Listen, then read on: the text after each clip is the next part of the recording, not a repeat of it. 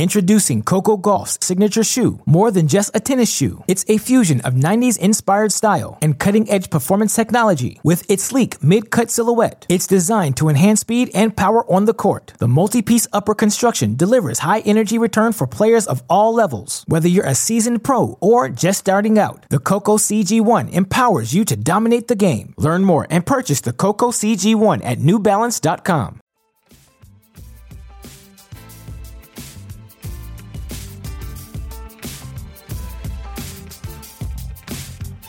Welcome back, Cracked fans, to another edition of the Cracked Interviews podcast. I am your host, Alex Gruskin. Been on a bit of a college tennis binge as of late. I miss it nearly and dearly. It's May. That's NCAA tennis season. Right now, I would be preparing probably to head on over to Bedlam for the NCAA tournament at Oklahoma State. For obvious reasons, that's not going to be the case this season. But that doesn't mean we want to stop having conversations with interesting personalities from the college tennis world. And boy, do we have a treat for you listeners today. And look, I think I have done something like over 600 Cracked Racquets podcasts by now. I get a head shake from super producer Daniel Westoff. The number's probably a little bit north of there. And we've had so many great conversations, so many interesting guests, so many fantastic stories shared from across the tennis world. But I will say this, I have never done an interview like the one you guys are about to hear with rising University of Virginia, I believe senior now, Gianni Ross. And the reason I say that is because, look, I think all of you guys know I have a bit of an ego here at Cracked Racquets, or not an ego here at Cracked Racquets, just an ego in general in my life. And I'm a pretty confident guy, and I like to think my brain moves at a pretty quick pace. But I don't think I can keep up with Gianni Ross. The guy just goes from thought to thought to thought, and everything he says is interesting, and I want to follow up on every topic he starts to hit on, because it's clear Gianni Ross is a thinker. Gianni Ross is someone who likes to sit back, take a look at his environment, and try and understand why everything that's going on around him is. And it leads to just a fascinating dynamic. It's an incredible interview. And look, Gianni's obviously an immensely accomplished tennis player as well, former Easter Bowl champion, one of the top recruits from across the nation, a guy who went down to USTA to train full-time when he was young, and he ended up at the University of Virginia. He talks about why that decision means so much to him. He talks about, his life off of the court as much as we do about his life on the court. It's just, I can't even give you justice of what you guys are about to hear. I just can assure you that if you enjoy it even a tenth of as much as I did, that this might be your favorite Cracked Racquets podcast yet. So let's get right to that interview. But before we can, I have to let you know these podcasts are made possible by our friends at Midwest Sports. And for more than 20 years, Midwest Sports has served as one of the world's premier tennis equipment suppliers. I'm from the Midwest. Gianni Ross is from the Midwest. That's two elite tennis talents that can probably thank some of their development to Midwest Sports. And look, Midwest Sports offers a comprehensive selection of fast shipping tennis supplies that few retailers can match.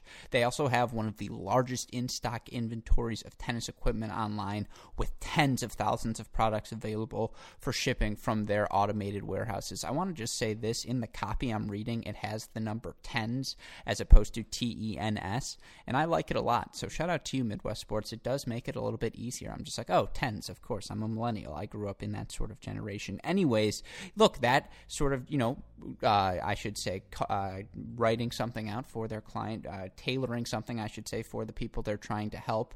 It's clear that they, like they did in that script, they also do that on their store, and it's clear they value innovation and personally tailored products to highlight your skills on the court. Their well-trained staff are intimately familiar with tennis equipment and can help you find that perfect tennis racket, tennis shoe, or tennis clothing that is sure to put you ahead of the competition.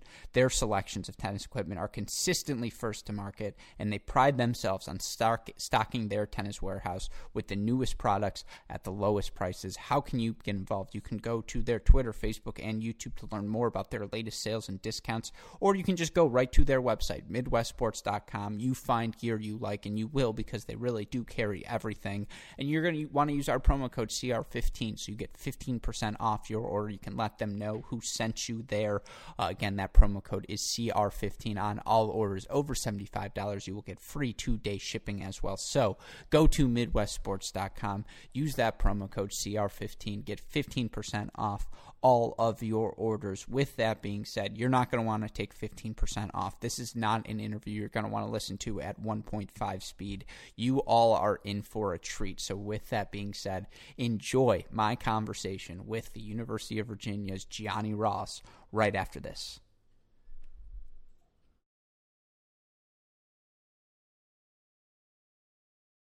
Joining us now on the Cracked Interviews podcast, you may know him from his time as a Virginia Cavalier. You may also remember his run to the 2016 Easter Bowl singles title. It is our pleasure today to be joined by Gianni Mac Ross. Gianni, welcome to the Cracked Interviews podcast. How you doing? I'm doing good, Alex. I have to say, the most enjoyable for me, the part of doing the background research for this interview, I had no idea you were Gianni Mac. And for just credit to your father, because I think it was his idea, that's brilliant. Yeah, it's I don't know if you have the whole thing, but Gianni Mac was the start. His favorite tennis player was John McEnroe, and he also was a big fan of Gianni Versace. So. I'm going to do the whole story. Why not? Please do. So the whole idea was he took John McEnroe's nickname, Johnny Mac, and he gave me the middle name, Mac, to add that part in. And his favorite designer was Gianni Versace. So the full name, Gianni Mac Ross, is who I am. And unfortunately, I don't have volleys or good taste. So. Oh, that's funny. I was gonna say, when he gets mad at you, because when my dad gets mad, it's Alexander Scott. Is it for you? Is it like Johnny Mac? And you're like, because how can you get mad saying that? He does it pretty well. He says my name pretty good. He's got a defined New York accent, so it comes off like he's a mafia boss. But actually the tough one is my mom. She calls me Johnny, like not even close. So. No, that's a win-win for sure. No doubt about that. And, I know you have an older brother, Alex, who I feel like as a fellow Alex, he actually got the short end of the stick in this naming process. He was named after Alex Omedo. Alex Omedo was a tennis player. A very old, very good, to my dad, very good. If you look him up, I don't know how to spell the middle name because I always think it's similar to tomato without the T, but it's definitely not that. It's like Omedo. I'm not that well versed in my historical tennis, but I'm pretty sure you probably know something. Well, no, here's what I'm saying. If you have to explain the Alex Omedo to someone, then it's not as simple as Johnny Mac, where anyone would be like, oh, yeah, I know Johnny Mac. That makes a bunch of sense. Here's another one. Mm-hmm. My first ever dog was named Poncho. And then we had Ash. Then we had Buddy after Buddy Collins. Of course. And then right now we have Rafa. So yeah, so you stayed tennis themed. It's pretty shocking. My dad didn't play a lick of tennis. Can't play a lick. My mom doesn't even know who the top 3 tennis players are.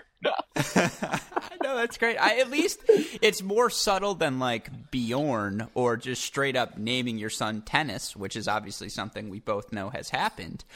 So, again, I feel like you are a winner on this side of this, and you kind of got into it. So let's start there. Your dad was an avid fan of tennis, but how did you get started playing the sport? It's tough to remember, but I know for a fact I wasn't really like full tilt till like 12, maybe 11, 12. And I remember not entirely liking it when I was younger, like not like disliking it, but not being like, oh, let's go play tennis, like for fun. Remember liking video games. I did have a tennis court in my backyard that I never used. Shocking. But I wish I used it more now. Like everyone, they regret something. That's probably like my medium regret, partly because I had a wall there. And now I'm like, if you're in quarantine and if you had a good wall on a tennis court, it would probably be the best time to be using it. But yeah, no, now would be the time to shine, no question. I mean, we've seen the 100 volley challenges and everything, right? So yeah, that would be great. So following that, like around 12, I decided to play tennis as my sport, partly because I was doing the best, and the only other sport I played was baseball. And to be honest, I didn't really enjoy it that much. I enjoy it more now watching it. Probably would have played it if I thought about it more, but I preferred tennis. I love tennis, man. I don't know if like there's many good tennis players or people who are good D1 athletes that still like have a full love relationship with their sport. It's more love hate, but I think I'm full love toward this guy. So I got pretty lucky. So. Yeah, no, that's awesome to hear. And I know, as I mentioned, you have an older brother, Alex, who played, I believe, at Vanderbilt. And for you growing up, having someone, because I think it's, what, a 3-year age difference, something like that? 20 months exactly. 20 months exactly. Perfect. So for you, a little under 2 years, that's some quick math for you. That's the Michigan difference. But, for you to have someone who was so readily available to hit with and have someone who was also playing the sport, how helpful was that to your early development? So to be completely honest, the best part about having an older brother was having older friends who played tennis. Because no, I'm serious. This is like the impact they all had on me, because me and my brother's relationship on court was way worse than off court, and it was just because you had like a little rivalry, you had a little competitiveness, you had a little bit of like, I guess, dissonance, whatever. The whole thing together. But what it came with is I always hit with older people, and if I was the older brother, it'd probably happen the same thing to my younger brother, and in result, I guess I got the better end of the. I don't know. I got the better end of the whole thing. It was really what it came down to. I mean, he's a great guy. My brother's a super smart guy. He's working at IBM out in Cali right now. He got a great degree from Vanderbilt. He matured a ton in college.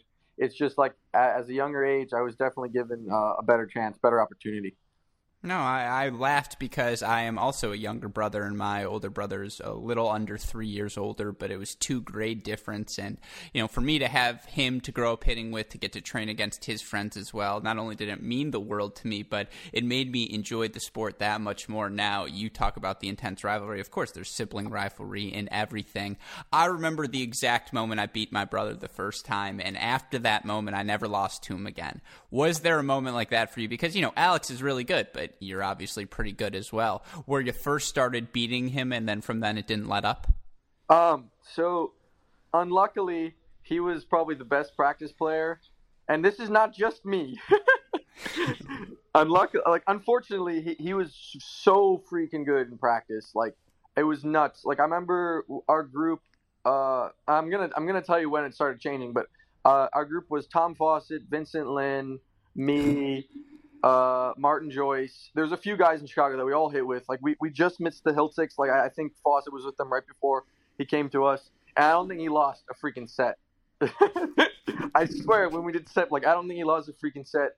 Probably because he was a little bit bigger built, very good strokes. It's just like the motivation wasn't completely there for tennis. He loved academics. He loved being a more friendly, open, outgoing guy rather than usually a good tennis player. Tends to be a little bit more tennis driven and has a little quirks. But eventually we would play, and we played in tournaments, and it was I won a few of them, and I don't remember a specific one, but I remember winning a few of them and feeling really sad while I won, but also like deep down, like somewhere deep down, you're like, yes. but there were some. I don't have a specific time. I know we got in a ton of fights because I was winning, and I got in a ton of fights because he was winning, but it was never one-sided, or there was never one specific moment. But yeah, no, that's fair. For me, my older brother has just sort of laid down. He's like, look, I've trailed the path. You wouldn't have even been playing tennis if I didn't play it first. And I'm like, yeah, okay. Like, I get it completely. Yeah, the Michigan difference. Yeah, exactly. But for you talk about that Chicago group, and again, I'm from Michigan, so as a Midwest guy, those are all names that resonate to me. Guys like Vince Lin and Tom Fawcett and the Hiltziks, as you mentioned. There's so many, and so many of you guys have gone on to have success at the college tennis ranks. And for you, growing up, first in that environment in the Chicago tennis scene, how good is Chicago tennis? I feel like it's an underrated hub of tennis in America. Every city is an underrated hub. I think this is fair to say. Like, I mean, especially if you're coming from the city, you're gonna make it even more underrated than it is. But in my opinion, I think like the shining stars of Chicago tends to be like we're well populated, and that makes it unfair. We have more chance. Like, I think just by looking at it from like some statistics, probably somewhere out there, just show that if there's more people, there's a better chance more good people are going to come out of it. Wouldn't entirely say yes to that, but you also have like a few good rivalries in schools. Like we have some high schools that are. I bet you this is everywhere. I don't know it well enough, but I know for a fact like LT and Hinsdale, like those were two massive schools that I grew up around. I didn't go to high school. I went for 1 year, sophomore year, but it wasn't really much. But Hinsdale Central, Lyons Township, there were always players coming out of there.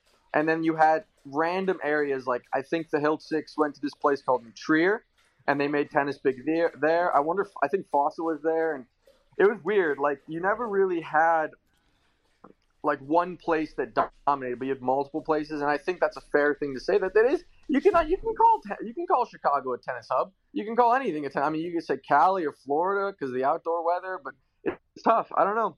But so I guess I was gonna say my counterpoint would be West Bloomfield, Michigan, properly rated as a tennis hub. I think we're adequately addressed.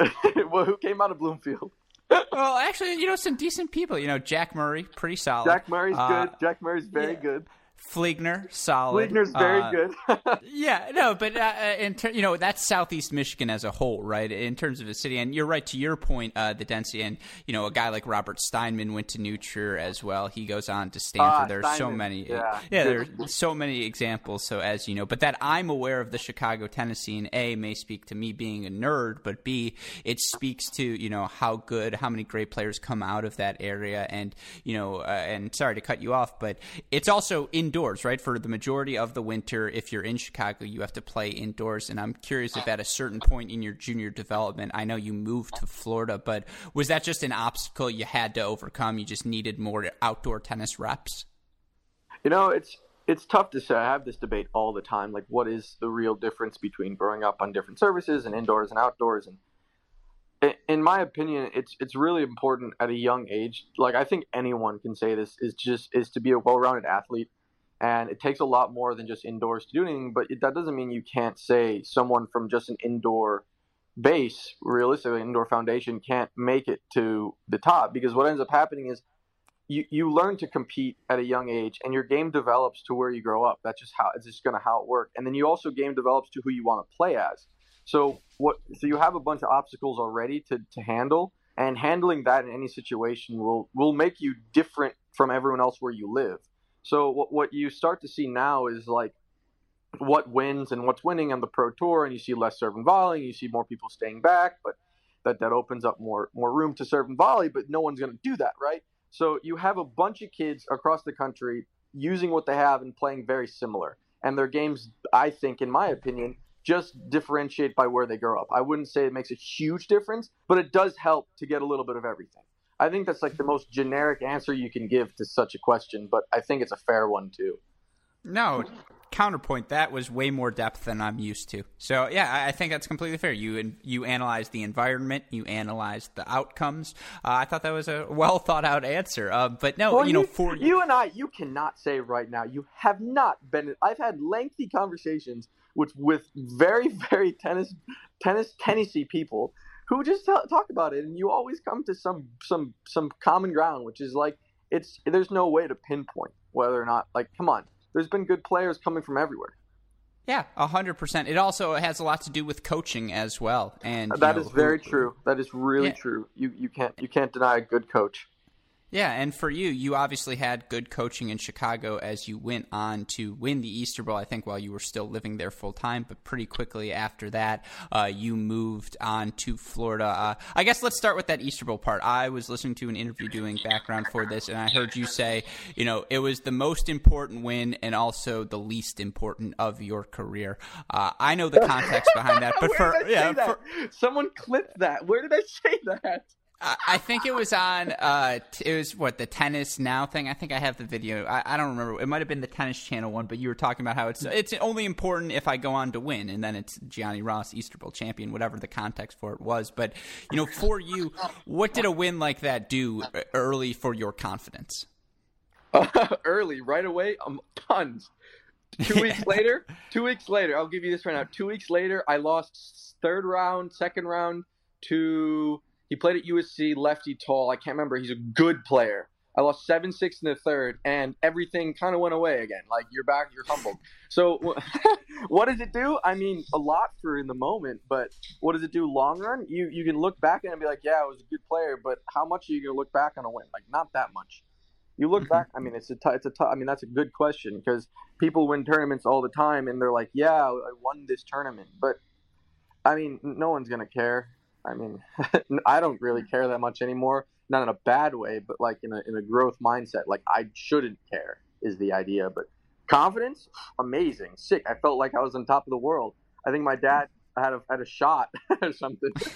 Like, I don't think he drinks anymore, but I know he had one shot. No, that's awesome. Then, obviously for you, you make the decision to move to Florida, and what was the thought process behind that? What did getting out of your comfort zone, going down to train with the USTA full time, do for not only your game, but just your your game in terms of your results, but your relationship with the sport? So, to be completely honest, I can't remember. I don't want to be wrong. I do remember being with Sylvain Guichard either before that tournament, but I can't remember if I was full time right before that tournament. So it's tough for me to say. I mean, I should remember. It's been enough days, and I'm not old, man. But so let's see. I remember a couple weeks before. I was with USTA mostly full time at that. So I don't know if that's my fault. But I remember a couple weeks before that, I was playing in the Grade A and Grade 1 in Brazil. And I remember losing first-round qualies in a Grade 1, traveling with USTA, which is pretty much known to not lose first-round qualies, or else why are you with USTA? I'm joking. But so I remember that, and I remember thinking, I remember not even getting mad after the match. I'm pretty good with perspective, I think. And I remember not getting mad after the match, but I remember looking back and thinking, what am I doing wrong? Why am I losing first round? What's happening? So I remember putting in a lot of effort for the next 2 weeks with Sylvain. At that point, I remember just getting up early, running miles, doing like some ridiculous things that I'd never do now or I'd never recommend. But I think for those 2 weeks, I think it improved my game a lot. It improved my mindset a lot more. And then when I went and played Carson before Easter Bowl, it's tough to say. I remember losing to Blumberg in a tight match, and then seeing Sam just absolutely smack Blumberg the next day, and Blumberg's a good player. Like, he's a really, really good player, well-rounded. He could definitely be a top 100 player. And then even at that time, like, you would know that. And he's an unbelievable college player. So, like, seeing my friend who I practice with, who we go back and forth all the time, just give him the smackdown that 1 week, kind of opened my – I mean, it was a one day, next week, win the tournament. Like, can't really say much. Like, I played freaking good, and it was 1 week, but then you go, and from there, and where do you move? Where do you go? Do you go up? Do you go down? Was it just 1 week? And you have a lot of insight. But at the time, with USTA and my mindset, I was on top of the world, and I was not looking down, and that's an issue. Like, you have to look down. You have to see how you got there, because it's more important how you got there than what you got. And that's where I kind of went astray for a long time in juniors, that I didn't get. But I don't think it's a aspect of coaching. I don't think it's aspect of anything. It's just how you were raised, and it's really, really tough to get a 16, 17-year-old kid to introspect at a very, very high level, and I don't even think I'm there yet. So moving to Florida, back to the original question that I need to answer. Moving to Florida, how much did it change? Well, it gave me a good routine. It gave me a good coach. It gave me a good base. But did it provide me what I needed to get to the next level? Who knows? That's honestly on the player more than the coach. That's a really difficult thing to grasp as a 17-year-old. Well, a couple of follow-ups to that. A, you have a career in this business whenever you're done playing tennis. Just know that. I can tell already. You've got the personality. You've got the ability to go on tangents is one we share. It's crazy. Everyone says I have the personality. Yeah, no, you do. It's very engaging. It's, you'll answer the question in depth and you won't hold back. Very candid. It's much appreciated. And you get to a perspective that I think is so fascinating, because for all of these tennis players, and not to stereotype, but for so many, it's, you have to go homeschooled and you have to dedicate yourself to playing tennis. That's a bunch of horse bleep me out. That's a bunch of HS. It is. You all right, give me the case. So, how much are you really becoming a tennis player between the ages of 12 and 16? Realistically, how many hours are you going to put in that is going to make a difference in your life versus everything else you do? And if you base your life around 4 to 6 hours of a 24, well, realistically, probably 12-hour day, because you're not living through the night, but most people like to stay up late. How much are you really developing rather than developing a well-rounded human being? Because what happens is when you turn 16, I'm a psychology major. Wow, great, but it doesn't make a difference. And this is cool. But you get to a point in your life, and no matter who you are, where you really don't know who you are. It's a phenomenon that everyone goes through, and you reach it, and you go, okay, what am I supposed to do with my life? And if your whole life is based around tennis, you're going to live and die by the sword. And that's not a single person will say that's going to be a successful way to continue your career. And when you get and you see Federer, you see Nadal, you see Novak, you see all these people, when they work on the mental, which is really cool, and then all that great, but you see these guys and you think, oh, they've got this wonderful forehand, and you got these wonderful back, and you see this, and you're like, what about Medvedev? Guy looks like he's a 4-0 player at a club, but he's winning tournaments. So like you have a bunch of these tennis geeks that aren't really tennis geeks. They're just super well-rounded people who happen to have an extremely strong foundation. So you can do that homeschool. You can do that in school. You can do that anywhere. It's just really how you develop as a human so that you can take on really tough challenges over time. Because, like I said, 1 week isn't going to make a difference. Like, it really isn't. Like, no one's looking. I mean, that's like the Murray-Stan Wawrinka debate. Who's better? Most people will say Murray because he's had a longer, good career, but you still have the same Grand Slams. So it's really difficult to say. It's like who can do better in the long run. It's really ultimately the career maker here. Well, again, this would be a tangent, but I would say look at the Masters titles. Look at the week spent at number one. Murray, some. Wawrinka, none. I suppose that's a debate for another time. Yeah, but no, how do you get to number one? You don't get to number one playing one good week of the year.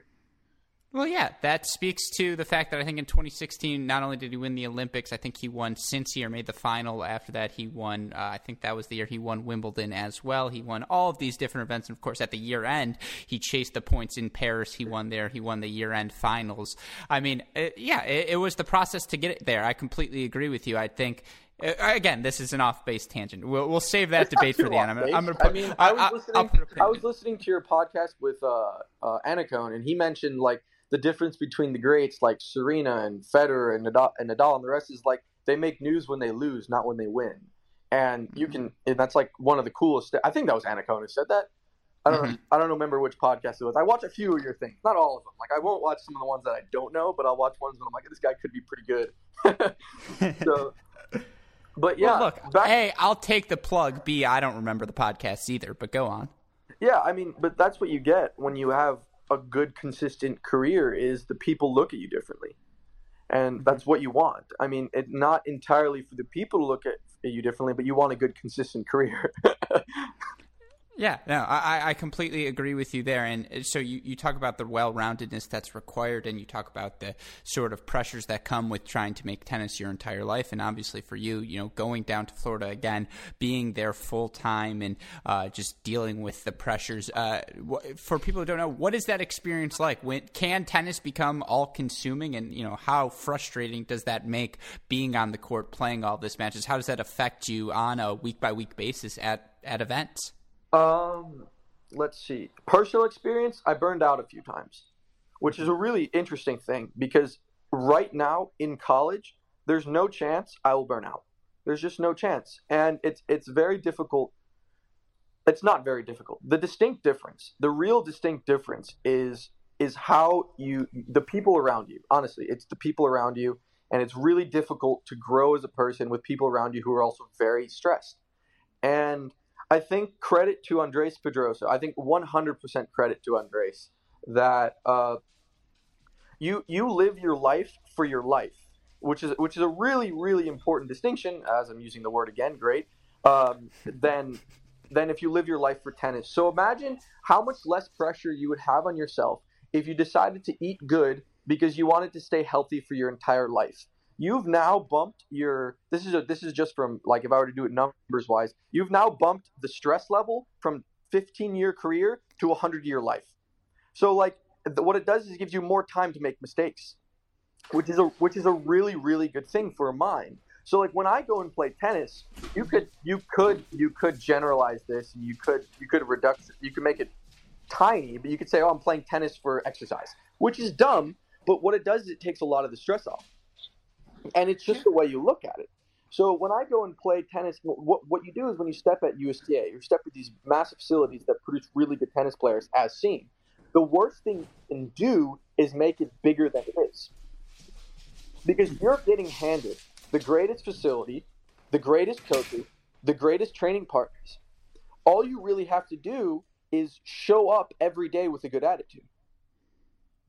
The moment you start thinking, I have to win, I have to have the results, I have to hit the shot like this, oh, I'm not as good as my counterpart, there's a lot to take in. But the only thing you really need to do is show up, because you're given you're given everything. So once you're given everything and you have the people around you, you have to manifest the best part of you. And ultimately, that's your strength. Your weakness is when you start bringing other people down. Because when you bring someone else down, what did I say at the beginning? That you'll create bad people around you, and then they'll bring you down. So it's a really tough dynamic if you can't handle it early. And I think that was my mistake. As a 17, 18-year-old, 19-year-old, living with my parents at USTA, the constant effort to get a win was on my mind. And yeah, maybe my coaches weren't telling me that. For sure my coaches weren't telling me that. But did I feel it? Yeah, I felt it. 100%. 100%. 100%. I swear to you, when I felt on top of the world to win Easterville, there's no one else in the entire world at that one moment winning that last point who felt as good as me. There isn't. Because everything around me was about that win. That's where it sums up to, is you have a life built around tennis, it's going to eat you. It's going to eat you unless you can make it built around your life. It's really simple. Yeah, go ahead. No, I was going to say, I'm curious because you talk about that, and you're living at USTA campus, and you're around a bunch of contemporaries who are your age and who are obviously also trying to do similar things on the tennis court. But they're also your age, so these are the people you become friends with. These are the people you hang out with when you're outside of the court. How do you manage, as you mentioned, maintaining relationships that aren't just all about the tennis results, that actually allow you to continue to develop personally? So, you're asking, how do I maintain relationships with people that I practice with? Is that the question? Yeah, essentially. So the cool thing is, I have a group chat with 4 of the guys that I practice with: Oliver Crawford, Sam Riffis, Patrick Gibson, Trent Bride. And it's been a progression. I'm not gonna downplay any of what I'm gonna say. 100% looking back, the culture we developed at USTA at our age was below par. A lot of the stuff that we were saying to each other was bad critique at best, and worse critique would be specifically degrading certain people's shots as a joke. But what that did was, for a long period of time, in my personal experience, I couldn't really have good intangibles like slices, volleys, and all that stuff. And I didn't know why. But because I worked on it God knows how long. And what was super interesting was the moment I stepped out of, let's say, peer pressure is the best way to put it. The moment I stepped out of the peer pressure and came to college, my slice, my volleys, more or less my intangibles, my pickups, all this stuff improved very quickly. And I was really confused. I was like, there's no way these drills I'm doing look identical to what I was doing before. And Andres hashed it up. Andres did a really good job. And he said, imagine you were to hit a forehand, right? And before every forehand, you would think, how am I hitting a forehand? Well, that's cool. That's usually what most people do when they're practicing. But imagine there's another add-on to that where it's oh, people think I'm hitting a bad forehand. Now how am I hitting a bad forehand? And you keep adding on this layer and layer until you get to where, let's say someone made a joke about your forehand and then you can't get the joke out of your head. That's the worst case scenario. So what you have is you have a bunch of people around you where you make stupid little jokes that don't make any sense, but they come to reality sooner or later. And then that's kind of what I'm developing, is why I didn't really have a good slice or volleys in juniors. I know it's a really stupid way of saying, oh, you could have just worked on it or whatever. But there's a really easy solution to a lot of these problems that most people don't realize. And to me, it's about the people around you more than it's yourself sometimes. And I think the coolest fresh breath of air that we got was I think my relationship and my tennis with all my friends, especially like I think Sam, Kip, Oliver, and Trent were it's been going up, and it's crazy like what distance does. But I think we all realized in our own that to some extent we were hurting each other when we were playing with each other at 17, 18. Not because we were doing it intentionally, but because we didn't really know anything else. And so, and I think that's from personal experience, and I think people can say that in much different things. Like you see that in not just in tennis, but you see it in just growing up as a person. Like you might develop a personality trait based on some stupid things your friend said about you, and that leans into your tennis game a little bit. And the breath of fresh air for me was coming to college, because when I came to college, I swear to you, I remember like the first 2 weeks here, I said a stupid joke about someone's shot. I'm not going to mention who or whatever. And I remember getting pulled aside by Henrik. And I remember him telling me, like, we don't do that here. Like, we don't talk down on other people's games. We call that breakers at Virginia. And the idea here is you never break other people, and you only build. And what that does is no one has bad thoughts, really. That's the easiest way to say it. It's just like you don't feel self-conscious about hitting a shot that you don't like, really. And what happens is you create a dynamic, a culture, realistically, that benefits you and only benefits you. And you see that on the tour. The best guys have the best teams. I don't see Djokovic's team going up to him and saying, your second serve kind of sucks. No chance. I see them going up to him and saying something in the ideas of like, you need to look at the second serve this way. Like there's a huge way you say that, and it changes the guy's idea on how to serve. Rather than breaking him and making him really, really digest something that's not digestible, you give it to him in like pieces so he can actually eat it. And that's the idea of what we developed here at Virginia. And gosh, 4 championships in 7 years? Come on, that's a pretty good record since they've done a huge change. I was going to say 4 and 5 years, but 4 and 5, but like we're still going. 4 and 5 is honestly a better way to look at it. Yeah, let's not add the last 3. Well, not to exclude you, but that was the peak of the stretch, right? I mean, look, Virginia tennis is near and dear to my heart. I don't know if you know that, but if you've listened to some of the pods, then you might actually you might know that. But, for you talk about it being, I think the phrase you used was it was a breath of fresh air for you to get to the Virginia campus. And, you come in and I think the winters are right at the start of the season of 2018, and that's right after Virginia had ripped off 3 straight NCAA titles, 4 out of 5. And, Coach Bolin had moved on, but Coach Pedrosa was back at the helm. And for you in that moment, why did you choose to go to Virginia? But, B, in general, why was college tennis the right pathway for you? Oh, gosh. You want the real answer, or do you want the... I'm just kidding. So, No, yes, I want the real answer. Yeah, I'm going to give you the real answer, because I'll never not. So what actually, for me, was college tennis was never in my sights till roughly 2 months, more or less, till I committed. And it all started, like, obviously, because you have the idea of turning pro tennis. So I came, let's just get this out of the way. I had no idea I was going to college till I committed, honestly. And then when I committed, I gave it a chance. And then when I started talking to Andres every day or so, I was like, this guy could be a huge, I mean, like, he's a huge impact in my life. He's probably the biggest impact in my life for the past however long I've been to college. Like, minus probably Carl, minus probably Henrik and Ash, the 3 upperclassmen, he's probably the top one. And you gain a lot. You gain a lot from college, especially if you do not have the ability to be a top pro. And this is very specific, because ability is I'm being as vague as possible, because anyone, and I'm serious, because anyone can be pro, but you know what it takes. And people know what it takes to be pro. And it's a different beast. It's a different beast, and you cannot pass in education. You can't. You can't pass it up. And you learn so much in college, and your years between 18 and 21, you grow. First physically, you'll grow. Mentally, you'll grow. And what is it? The peak for tennis players, what, like 28, 27? Who freaking knows anymore? And this is just like, it's a building block. And if you go to college, let's say, if you go to college as a tennis player who wants to turn pro, but you're so pro mindset, you're ruining the college career. So when I had a few talks with Dre, it was basically this. You come to college to do the college tennis. Because if you were to come to college to become a pro, you're basically trying to drive 2 cars at once.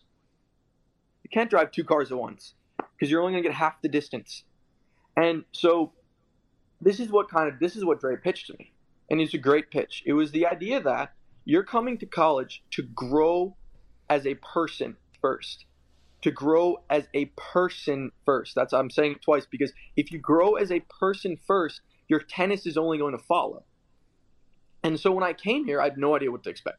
I had little to no academic background. I had more or less an entire personality based around traveling around the world. It's very rare. Traveling around the world for 1 week at a time, meeting people that I really don't create relationships with for that 1 week. And I have like 4 or 5 guys that I consider brothers. How many people do this?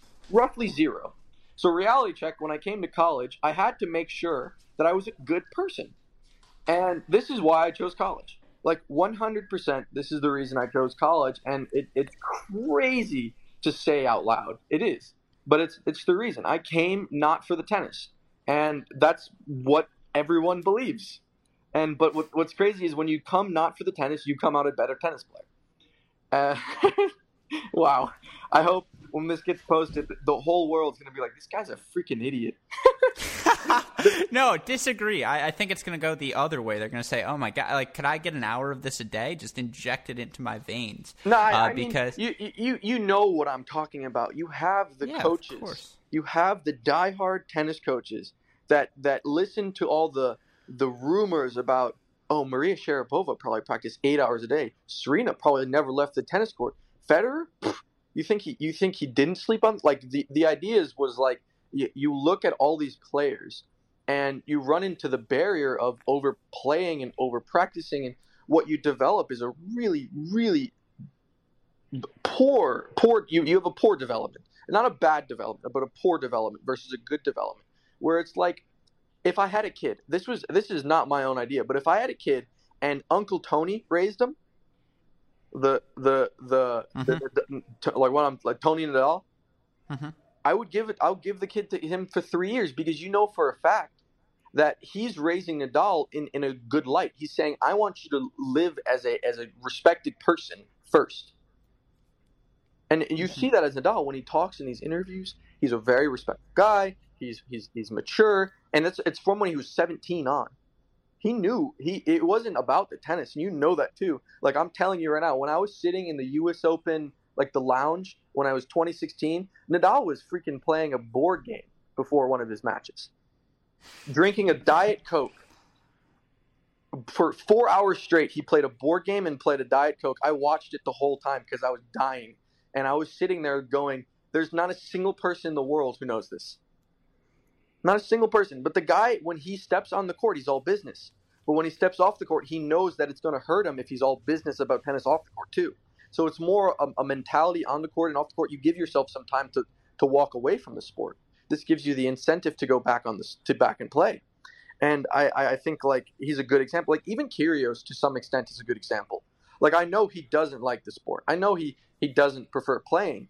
But if you were to some extent not play tennis till you were 12, which is what happened to him, your body might be in really good shape to play for 4 years tough without getting injured once, rather than playing from 9 to 12 and not having the drive to play from 12 to 16. Like, that's a good thing to look at. Like, everyone has their own little thing, what made them the good tennis player. I think it's all in the cards. I think the hardest part is, like, getting around the idea where you can't overtrain. Like, that's the hardest part for sure. Introducing Coco Gauff's signature shoe. More than just a tennis shoe, it's a fusion of 90s inspired style and cutting-edge performance technology. With its sleek mid-cut silhouette, it's designed to enhance speed and power on the court. The multi-piece upper construction delivers high-energy return for players of all levels. Whether you're a seasoned pro or just starting out, the Coco CG1 empowers you to dominate the game. Learn more and purchase the Coco CG1 at NewBalance.com. Yeah, and for you going to Virginia, you talk about getting there for the non-tennis, but you also, you said earlier in the pod that you love tennis right now, that your relationship with it may, this is, paraphrasing, but probably has never been better. It's the honeymoon, man. It's the honeymoon period. No, so I'm curious, what's the reason behind that honeymoon phase? Was it, as you mentioned, Andreas? Was it just the culture at Virginia, the senior leaders you've gotten to play with? Why has your relationship with the sport gotten even better? Less tennis, less playing, a little bit less playing. Not a lot less playing, a little bit less playing, and then knowing that I'm playing a little bit less than I used to.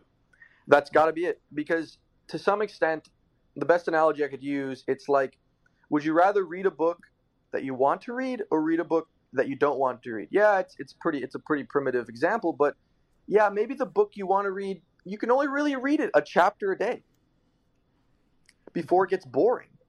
And so if I put it in your hands and I say read 2 chapters, are you really going to learn what's in the second chapter if you get bored and you can't read it? No. Are you going to want to reread the second chapter? No. Are you going to want to maybe watch a documentary on the second chapter? No. So to me, it's kind of like reading a book and kind of writing your own book to read. And so when you sit down and you think, maybe I was reading 3 chapters at USDA and I only needed to read a chapter and a half. And then when I came to college and I was given a chapter, because Dre looked at me and said, we're giving you a few more rest days than you're used to. What it did is it gave me a lot more drive. It gave me a little bit more itch to scratch. It gave me a little bit more like that sour taste that I needed to drink some water in my mouth.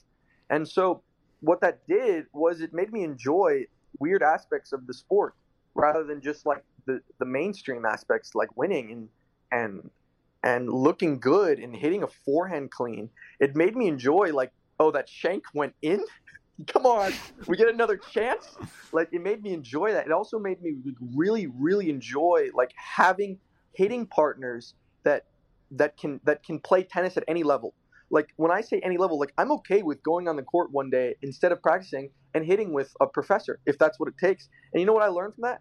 I gained a relationship, and I also learned how to play the ball in a way where the other person can handle it, which is really cool. It teaches you about accountability. How low can you make your level to have you rally with someone? It's a new aspect of tennis I've never learned because I was never given the opportunity. And so the greatest thing that I got from college was I was given a little bit less tennis. Mm-hmm. And for you, in terms of adjusting just your lifestyle in general, what it's like to go to classes and have social pressures, oh gosh, yeah, how was that for you? Oh my God, it was terrible. Okay, let's just do it in like a grade manner. Completely explicit. I'm not going to pull up my grades, but I know that I didn't get higher than a 2.8 in my first semester. Oh gosh, 2.8. I mean, there's people out there who get worse grades. I'm like, I know it's not terrible. I know 2.8's not the worst thing, but 2.8, honestly, like the next semester, I got a 3.9, and which is really good, which is really freaking good. And I know that's like you said earlier, a humble brag, but it's really freaking good. And a 2.8 even really freaking good. But what was the difference maker? I started enjoying school. That's what it was for me. In my opinion, I don't really think anybody dislikes stuff. I just think people like things more.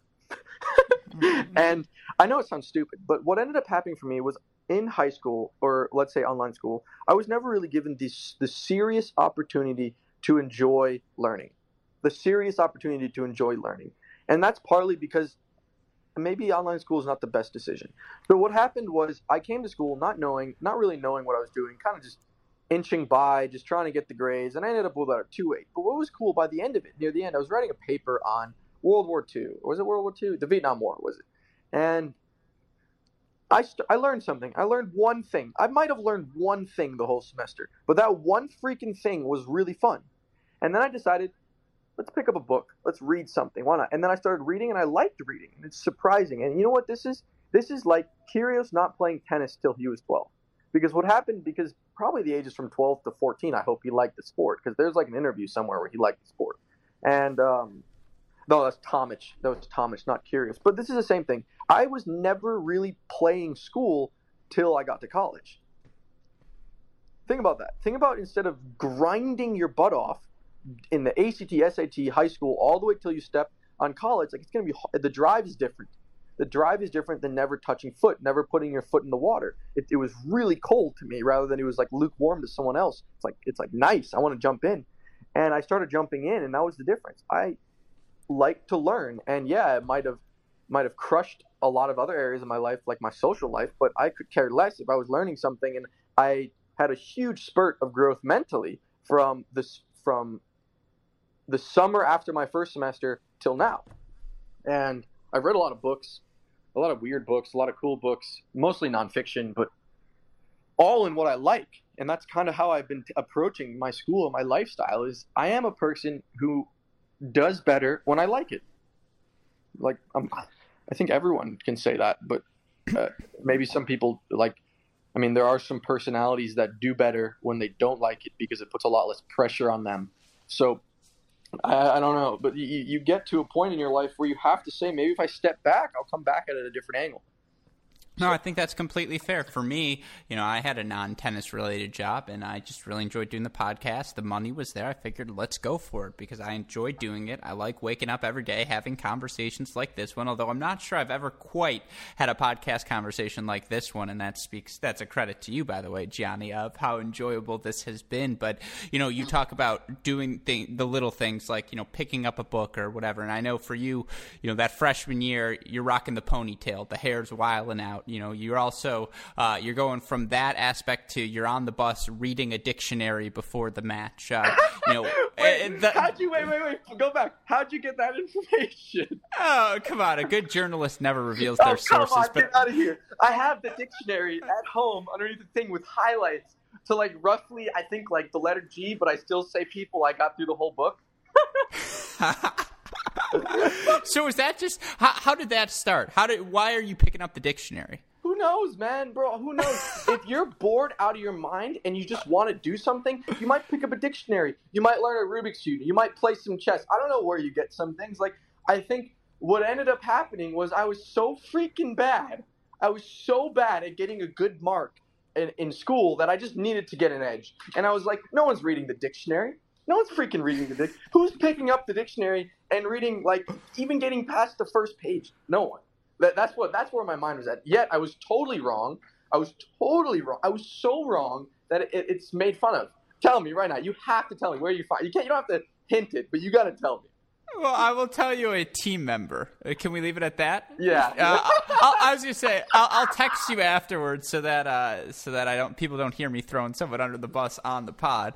But yeah, no, I've heard that, and yeah, that's fascinating to me. Even I'm curious for you from the team perspective, just competing on the tennis court. You've talked about how great it was for you college tennis off the court, but on the court. Oh, on the court's a joke. Come on, man. Come on. Yeah. So it's crazy. Give it to me. Huh? Give me the stories. Give me what it's like, the no-ad scoring, competing with a team, what that adjustment's like for you. So it's first match, obviously, I was a little riled up, too much energy, but it's good. It's good to have energy. I think the number one thing to take about college tennis is it is different. It is a little different, but that little difference makes a huge difference long run. It's like the 52% in tennis. If you make the stride from 52% points one to 53% points one, you're one in the world versus 30. It's like a 1% difference from tennis outside, but what you do gain from college tennis is that you learn that your role in any position is just as big as anybody else's role in any position. And which is really freaking cool because, yeah, to some extent, you have purpose no matter what you're doing. And this is where the competitive aspect gets in because you're like, holy, I'm playing 4? Holy crap, I know the other guy playing 4 is just going to be just going hard because they know that 4 is just as good as 1. They know that their point is just as good as the other. And what it comes down to is how willing are you to play your role? How willing are you to compete in your role? How willing are you to just go out there and just dig your teeth into the court? Dig your teeth in and show it and just fight and die out there is kind of what makes the difference. It's not as that is more impactful in a college tennis court than it is to some extent on the pro court because when you dig your teeth in and show it, not only do your opponent sees what you're doing, your teammates see it, their coaches see it, the fans see it. It's a really, really cool aspect that you can develop. Yeah, there's the team thing between the difference between team and individual, which is everyone's, playing for a team is harder. I'm like, Yeah, it is harder. It's definitely harder. I'm one of those people who thinks playing for a team is way harder. So I think that you are definitely getting thrown into a much more difficult beast because you're not only losing for yourself, but you're losing for your team. Tennis is a very selfish sport. Come on. Like, you go out there, you can lose and come off the court and be like, I tanked. That doesn't matter. I tanked to myself. But, like, you can't look yourself in the mirror, but, like, you can avoid mirrors. If you lose, I'm serious, you can avoid mirrors. People avoid mirrors all the time. They don't want to look at their faces. They don't want to look at their broken teeth and try to fix their teeth. They're okay with broken teeth sometimes. But you can't look your friend in the face if you tank on a tennis court with broken teeth because they'll see the broken teeth. They'll know you tanked. That's like the huge difference between individual and team is that you have to be a lot more selfless. And selfish is very easy. It's a lot easier to eat the last piece of pizza than give it to someone else. Oh, another great analogy. That's what I'm saying. Chock full of them. And so, for you guys, that freshman year in particular, again, to set the scene, that was the year after they had won 3 straight titles. And you guys, the program had obviously lost so much talent between that season and the one before. But, that was a weird year, I'm sure, for you, for the Virginia program, to go 14-13. And, you lose Henrik to an injury really early on. I don't think he played a single spring match. What was that season like around Charlottesville? How do you guys manage to weather the storm of everything going wrong that season? I say that lovingly, as a Virginia tennis fan. As a Virginia tennis player, it's interesting because I had no serious relationship with the previous results, which is a fair thing to say. But there were people on the team with serious relationship with the previous results.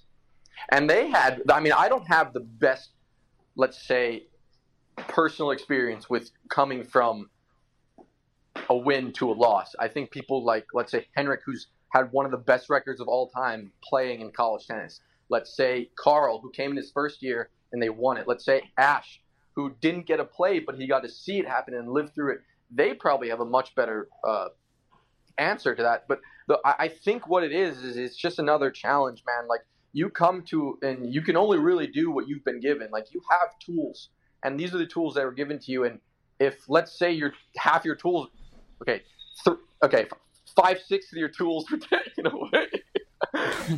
I was trying to figure out the best way to put it, but there were 6 guys on this team that all won futures, and then a year later there was 2 guys, and 1 guy didn't even play, and so. It's like the same thing. It's like when you walk on a tennis court and your freaking elbow's hurting. You got to work with what you have for the day. But this is like an entire season. But I didn't get to experience that. I am coming in as the hot shot who's supposed to replace one of them. I'm supposed to be the guy who's building the next generation of Virginia tennis. So I had a much better outlook on the season. Like, I knew deep down, my team might not win, but I believe in every single person. You're going to have to believe that one. I believed in every single person on my team. And, yeah, it didn't take – and what was cool was I think it didn't take long for me to find the belief, but I don't know the exact amount of time. I just really, really enjoyed the guys. Like, I learned something from everyone. Like, I'm telling you, everyone, like, not as a bad thing. Like, the guys who don't play – our 12th man, you could say, was honestly one of the most impactful people I know. I mean, Ethan. His name's Ethan. Like, he's played a few matches, but he doesn't play when our whole lineup's there. But he helps more than anyone else.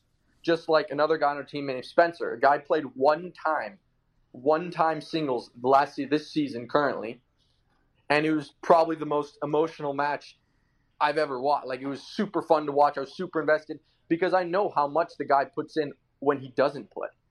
So what you get from a bunch of guys who's won, let's say, I mean, those guys are freaking good. Richie, Ty, how did they get the lineup, man? You get a bunch of those guys. I would like to see how one of them fared, and the best person to ask would be like Ash, Henrik, or Carl. And I can tell you right now, they fared pretty well. They knew it was going to be a different war, a different battle, and that's the best you can give. That's the best you can want. Yeah, no, I think the way Henrik coped was by rocking the man bun. That was just his only. He's like, I got to do something to get Henrik, me. Yeah, Henrik, if you're out there and you're listening to this, you know the haircut I'm talking about. He knows which one it is. I think he still roasts himself on it, but I love the kid. He's super smart. I think that guy's a genius. That guy's a freaking genius. One of my favorites, certainly to chat with when I can. And I know something you guys do around the program is you do player evaluations where you have to learn something about one of your teammates that you didn't know. You have to present the facts. For you, what is the funniest player evaluation you've ever gotten to see in person? Player evaluation. Wow, they've been really changing that. It's usually a roast. I think... Oh, gosh, what can I say? Oh, let me think. I'm trying to – because I know there's one on the top of my head, but I don't know if I can throw them under the bus. You can't give a name? You don't have to say what was said about them. No, because it is so good Henrik threw his chair. It is so good. It is the single – it won the roast. Like, we have – like, there's let's say there's rankings, let's say, like, for best, worst, but they're not, like, said rankings. You don't vote for it, but we know who did the best, like – there's people who had like they're really good presenters. There's people who have like very good ideas. There's people who like really didn't get much information, but they created stories. And like the idea is to just get closer with someone else by learning about them and then like kind of adding your twist to it. But there was one really freaking good roast. And can I get the presenter? Ethan Moskowski. There was one roast and this is the best one. Ethan was player evaluating Brandon, but it wasn't about Brandon. It was like a story that was so hidden that no one knew about because Brandon didn't tell anyone, and it was by far the funniest experience. When he said what he said, I think we were at Orlando, we were in one of like the meeting rooms at USTA, and we were just there. I think we were playing one like UCF or something, and we were doing this whole dynamic, and what happened was really funny. I think Henrik did throw his chair. I was like, oh my gosh, I feel so bad for whoever that is. And what the player evaluations do is it just brings you closer as a team, because what more can you want than roasting your best friend? Like, how much more can you want? And you're given like the all free go ahead, and the coaches are there too. Everyone's there. Everyone's watching. I think the only thing I can mention was I remember a couple years ago, because this is not in my team, I think this one's been out there, is that Alex Richard had a modeling career when he was 10, but no one knew about it. And JC Aragon had to do a player evaluation of Richie, and he found these modeling pictures of when he was 11, and it was hilarious to see. But that little meeting room was probably one of the better memories I've had off court, because it's serious banter. Like, I would watch 3 minutes on like the development of Scott Brown's like wardrobe and just what he's been wearing over the years. I feel like that could be a really good one. I think there has been so many good I don't want to say too much about any of them, but they're all like, I have some quality funny guys on my team, and what's best about it is like we're given a month or 2 months advance, and what it shows, like what our coaches pitch is that this is what shows how close and how willing you are to work for the team, is when you give a stupid silly idea and you blow it out of the water. And you just absolutely come with like left and right, just throwing jabs, uppercuts on like someone else, and they're just sitting there and just taking it. It's quite funny. Oh gosh, I missed that. I hope we do another one next year, because we'll get a few more freshmen in. Yeah, if you ever need a guest performer, I'm just saying this is right up my alley. Like, that really? You're good at we used to do year-end – I played club tennis, but we used to do year-end roasts for all the team, and it was always the seniors who did the roast, and I would be one of the ghostwriters until I was a senior, and we'd always do these little poems where we'd work in rhymes and criticisms. And I've got at least – I've got a couple more good ones in me. I'm just too excited. Like, it sounds so much fun. Yeah, there was one of the better things someone did was someone put together like a 20-minute video, like, because he's a CS major, and he created this really freaking well-developed video. It was so funny. Because like he could manipulate the images and make them look certain ways, and then he had punchlines for it. It was so well made. Yeah, that's freaking awesome. And are coaches fair game, or is it only the players? Coaches are fair game. Coaches are fair game.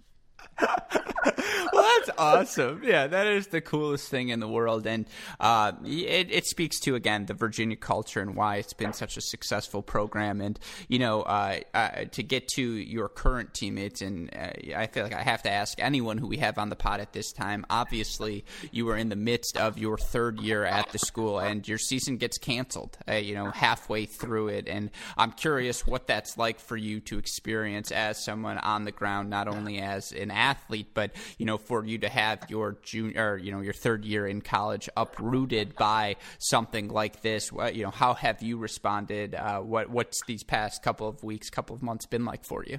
Okay, to preface what I'm about to say is that freaking sports or anything is not as big as what's happening. So anything I'm about to say is in light of the idea that it's not as big as what's happening.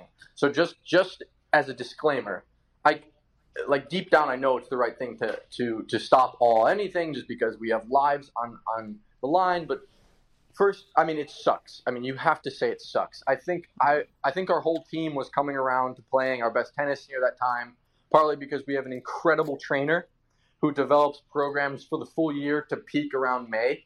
I think that's a really important thing, and he's an unbelievable trainer. Gosh, physical, guy's a beast. But so for us, it's we're still we're building the whole season just for May. And usually, as Virginia tennis shows in the last whatever years, we peak near May.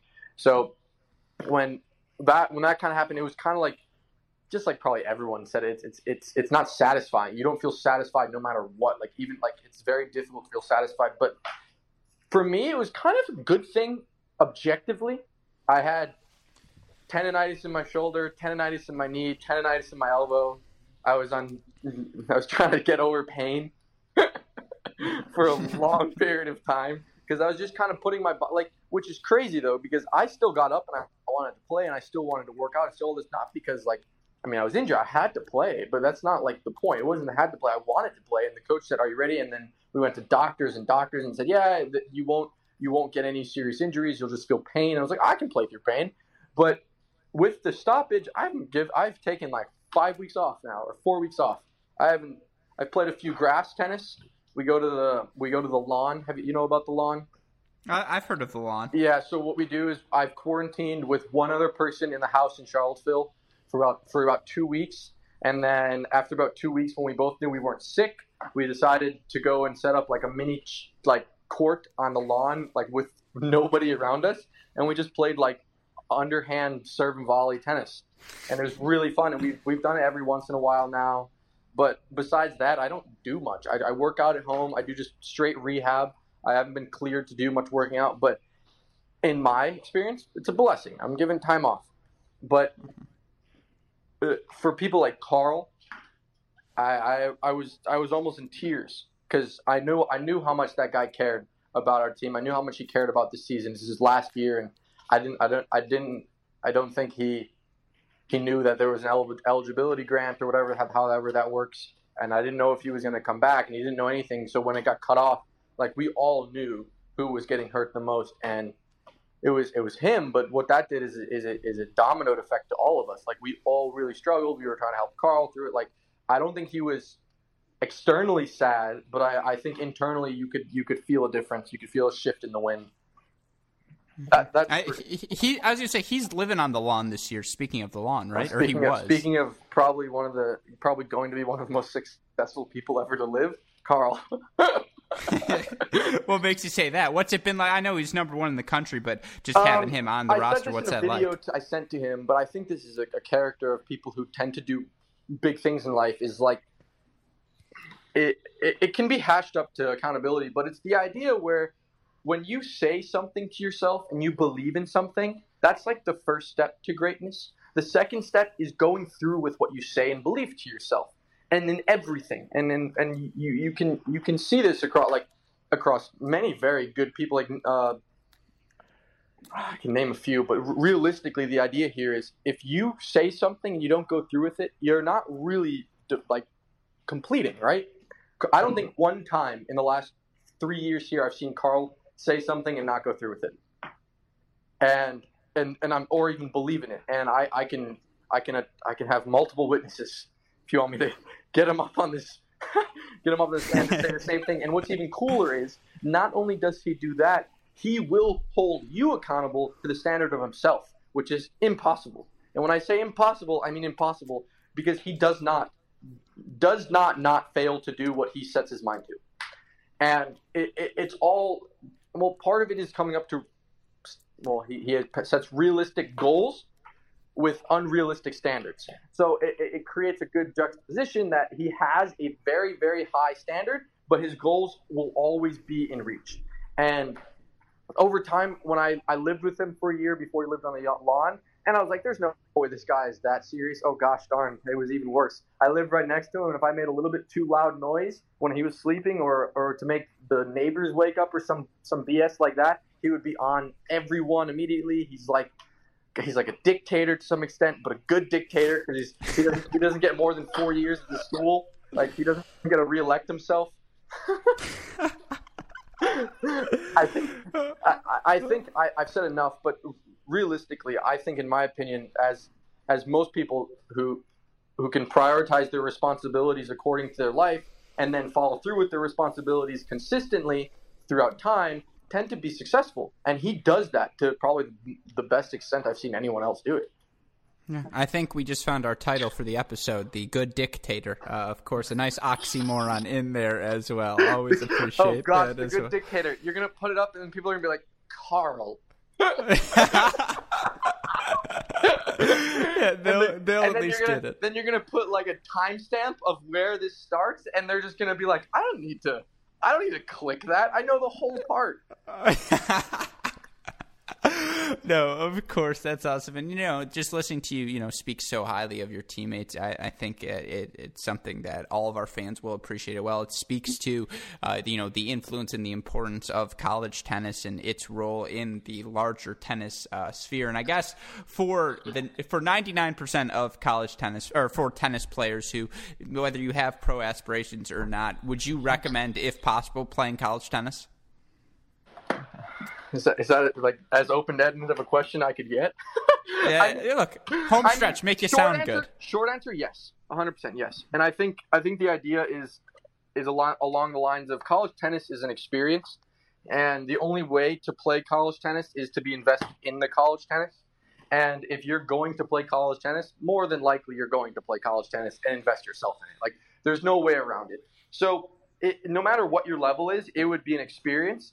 But at the end of the day, if you're set to play pro tennis, or if you're to some extent the reverse, where it's like, I want to play college tennis, but I'm extremely academically gifted, and going to a different school that doesn't allow me to play tennis might be the better decision. Like, there's always the open end. There's always the open end for other types of people to get put involved. But yeah, play college tennis. You'll learn a lot. You'll learn a lot about yourself. You'll learn what playing with a team feels like. It's much bigger than playing for yourself. It's really cool. Not only that, you will gain relationships, which is ridiculous for if you've ever lived a long life, which you probably will. A relationship will last longer than a tennis career. Yeah, no, I think that's fair. I think there's nothing wrong with stepping on a tennis court to play for someone else. Like, that's really what it is. Yeah, no, that's completely fair. And look, was it a 2.8 GPA question at the end of a 3.9 interview? Yeah, maybe it was, and I apologize for that. Come on, but it's better to ask open-ended questions. What, do you ask a closed-end question? Was your day good? Yes. No, that's not how it works. Well, yeah, exactly. Like I said, you have a future in this. So you're learning the mechanics. You're looking every so often. You got to throw in an open ender in there at the end. But I do. You've been so kind with your time. I do want to do one more thing with you before I let you go. That's a rapid fire series of questions for you. Just throw a bunch of them at your way. Let's crush it. Say crazy things. First thing that comes to my mind. Let me pull it up here. Let me get a little bit tipsy before this one. Andreas, I'm sorry if you listen to this again. I'm a Virginia fan. You know, Andreas is the greatest guy ever. He'll know I'm being sarcastic. He'll know I'm making light of a bigger issue. I am 21 for the viewers. Yes. I am above the age. Beautiful, beautiful. I appreciate that. Yes, a certified beer. I'll bring out my Cracked Racket mug as well, which our listeners can find on our website. Send me one of those sleeves. Yeah, for sure, we'll do. But all right, Westhoff, cue the rapid fire sound effect. Let's start here. First question for you. I'm going to go teammate related, and then we'll go to some other ones. But for you, while at Virginia, your favorite teammate to practice with? Spencer Bozsik. Just the quality of the ball? Quality of the friendship. I like it. Favorite to go out with? Oh my gosh. I can't do this. This hurts. Favorite to go out with? Rapid fire. Just say a name. Ethan. Ethan. Yeah, I like it. Perfect. Most disgusting tennis bag? Will Woodall. Funniest member of the team? Right now, to me, I really like Spencer's jokes before Ash. All right, well, since you answered Ash, I think this gets into a perfect next question. Cheapest teammate you've ever had? Oh, my gosh.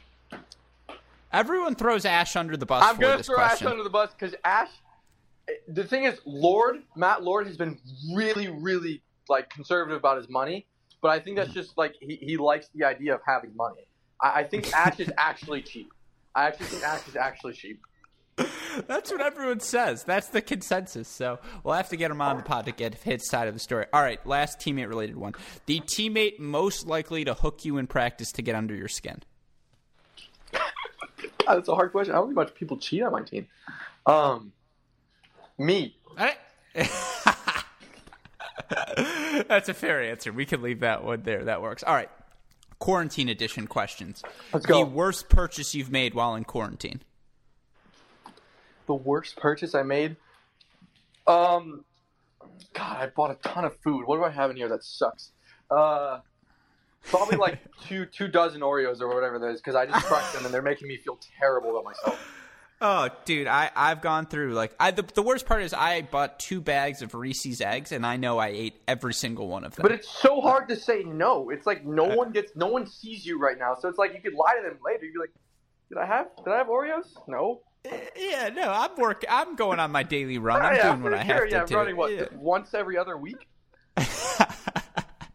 Something like that, exactly. No, I got to keep this face ready for our YouTube channel, so Oh yeah, got to keep the jawline intact.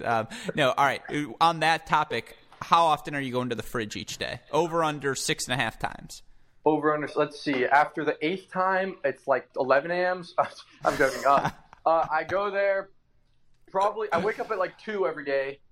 So just because I want to skip breakfast, so I don't have to eat breakfast and run out of food. Probably 5, honestly. That's probably the best answer. I have an entire jug of pre-made coffee that I put in the fridge, pour myself a cup for the morning, make myself some eggs, and then I don't go in there till I get my milk for my glass of Oreos. And then later in the day, I pull out some steak, and I'm done.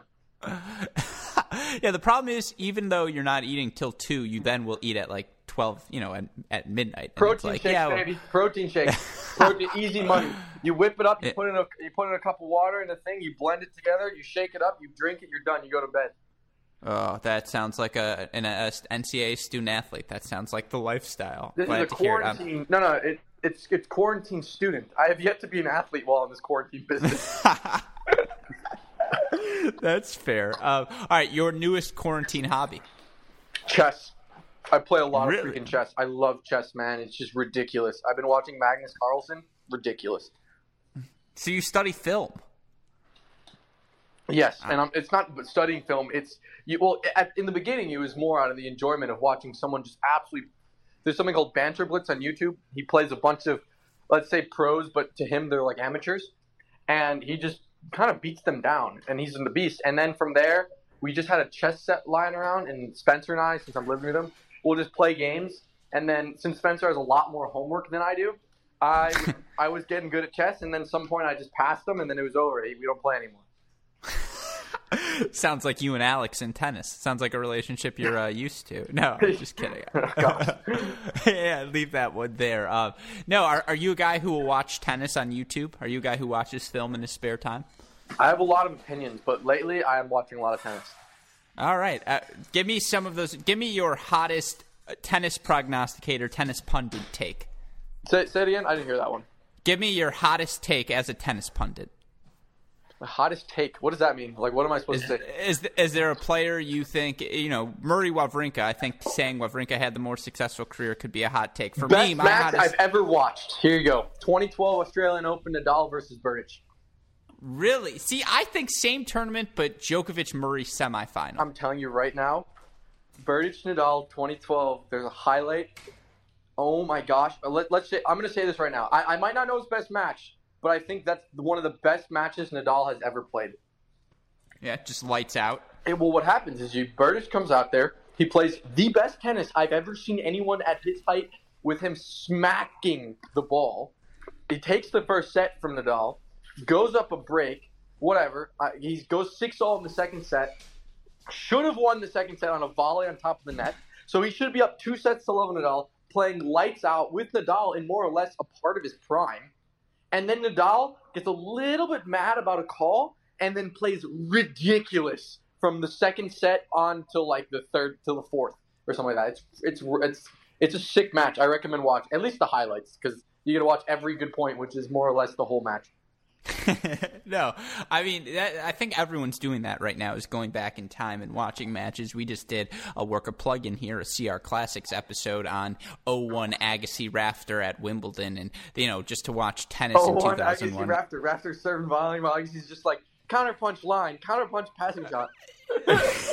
Dude, I'm telling you, again, not this is not to be disrespectful to Patrick Rafter, and yes, if he played in modern day with modern training, yada, yada, yada, yada, all of that can be said. But his backhand slice, I have seen college tennis. All of you guys at the highest level would just be like, really? I'm going to get to hit a passing shot off of this slice, and you'd just be ripping passes. All right. I'm going to – there was a podcast you talked about this with someone. I am going to say exactly with whoever – I think it was the Anacone podcast.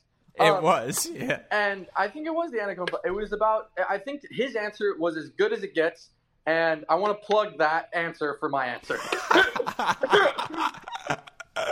That's fair. Look, that's called citing your sources, and I will take it. He said what? He said, if you were just a certain volleyer in nowadays and age, you're going to get crushed. But if you were to have a well-rounded game and then be an exceptional serve volleyer, which more or less I think Patrick Rafter probably would have gotten to that point if he was now, which I think he was implying when he was talking about it. Mm-hmm. Yeah, he's going to be a freaking good player because what he said was no returners aren't looking to return to serve volleyers anymore. So it's gonna be a huge advantage. Mm-hmm. Yeah, look, I have never had one of my podcasts used in an MLA citation, so I'll take it. Yeah, it feels like a big victory for me. Before I get plagiarism or however that works, because I don't think I've ever had to run into that issue. I'm going to go into the document and get the MLA out. Yeah, I appreciate that. We also accept Chicago style. Really? So, it's a win-win here. Yeah, as a history major, I'm used to doing both. So that's fair. All right, I'm trying to think. What else do I have for you? You said, I think earlier, maybe it was in a different podcast, something I was listening to, an interview beforehand, that so much of tennis is about who you model your game after. At this point in your career, who are you modeling your game David after? Ferrer. Come on. I'm 21 years old. You don't think I've been looking at the same guy who plays identical to me since I was 16? Okay, well, that's not fair. Everyone has gone through their Agassi phase. Everyone has gone through their Marat Safin phase. Everyone has gone through these certain phases where you're just like, this could be the best. I look so good on television if I play like this. Yeah, that's fair. Are you also chain smoking cigs like he did? No. God, I'm not that good yet. He was just trying to give everyone else a chance. I've been saying this for my whole life. The reason he was chain smoking cigs is because if he didn't, he would be the best player in the world. I've also heard that that's false. That yes, he may have enjoyed the occasional cigarette, but to say he... So what I've heard from my banker rumors to your banker rumors, we might be able to find parallels, is that he wouldn't smoke during tournaments, but he would smoke in between, like a college kid who's parties on weekends, basically. Yeah, who's bumming cigs when he's a little drunk. Yeah, I think that's the same thing. I think that's what it was. But I also heard some crazy things, like he'd smoke packs a day and then run it off by running 8 miles a day. Yeah, again, some of the stories are just half the fun. No, I will say I'll drop a tease here, and I think it'll come out before this one. But we just talked to Thomas Robredo, and I wanted to ask him so badly. I wanted to be like, why honest, didn't you? Come on, man. Here's why I did. You've got to lighten up with a lesser question, like, does David Ferrer, how he's off the court? Like, I know he's on the court beast, but what is he like around other people? Is he that aggressive? And then you get to the idea, and then you get in there, then you go, yeah, but I heard he likes to smoke cigs. Is that? So I agree with you, and I had this whole sequence of questions set up. I started with because I used to play Top Spin, the video game, and he is sick. a prominent. Yeah, he's a prominent character in Top Spin, Robredo. So I was like, so how's it like being your own video game player? To warm him up, get him loose, and just. I don't want to talk trash about him. By the way, I'm a big fan of yours still, Tommy Robredo. But let's just say he didn't find the humor in that question. He thought it was a serious question, and it wasn't. And then I asked him about his Spanish generation, and again, it was a serious, great answer. You should all go listen to the pod, but serious answer, and he's just kind of like, And then I was like, we weren't vibing to the point where I felt like I could ask him about another player's cigarette habits. So I was like, I think I'm going to have to leave this one on the cut. What you got to do is you got to ask him about his cigarette habits. Because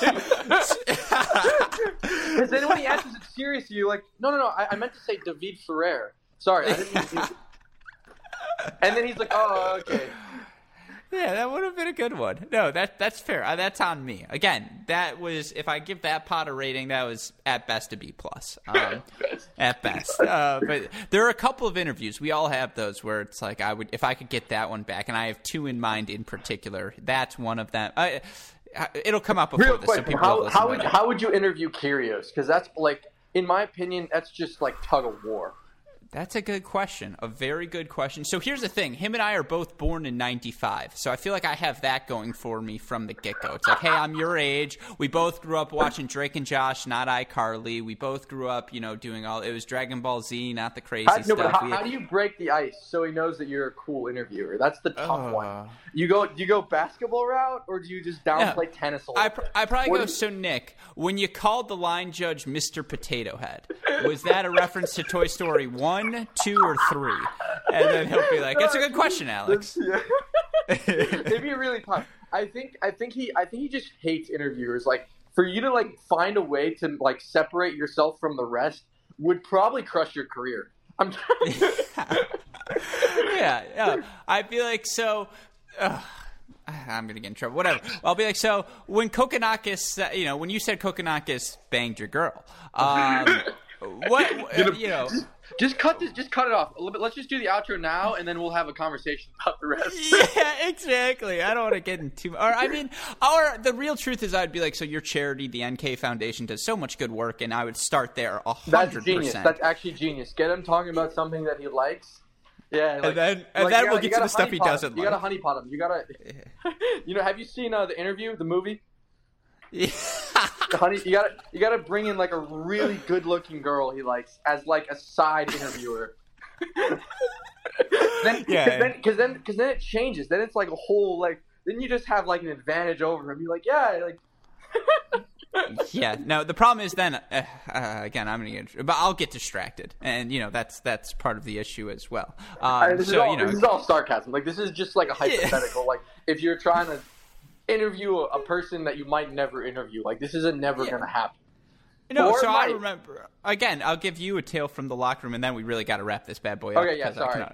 No. You never have to apologize. It's on me. I see super producer Daniel Westoff being like an hour and a half again, but that speaks to how great of an interview you have been. Seriously, this has been a blast. But I was in the room in Cincinnati for, for the tournament, for the Masters event, and I was in the press room, and I was asking questions, and so I got Federer with a really good question, and I don't have to rehash the question, but then it was at the end, and they were like, does anyone have any follow-ups? And I was like, you know what? I asked my really good question, now I'm going to ask my goofy one. And I was like, so, I think looking back, one of the things people appreciate most about your career is that you had all of this success and you did it all with a ponytail.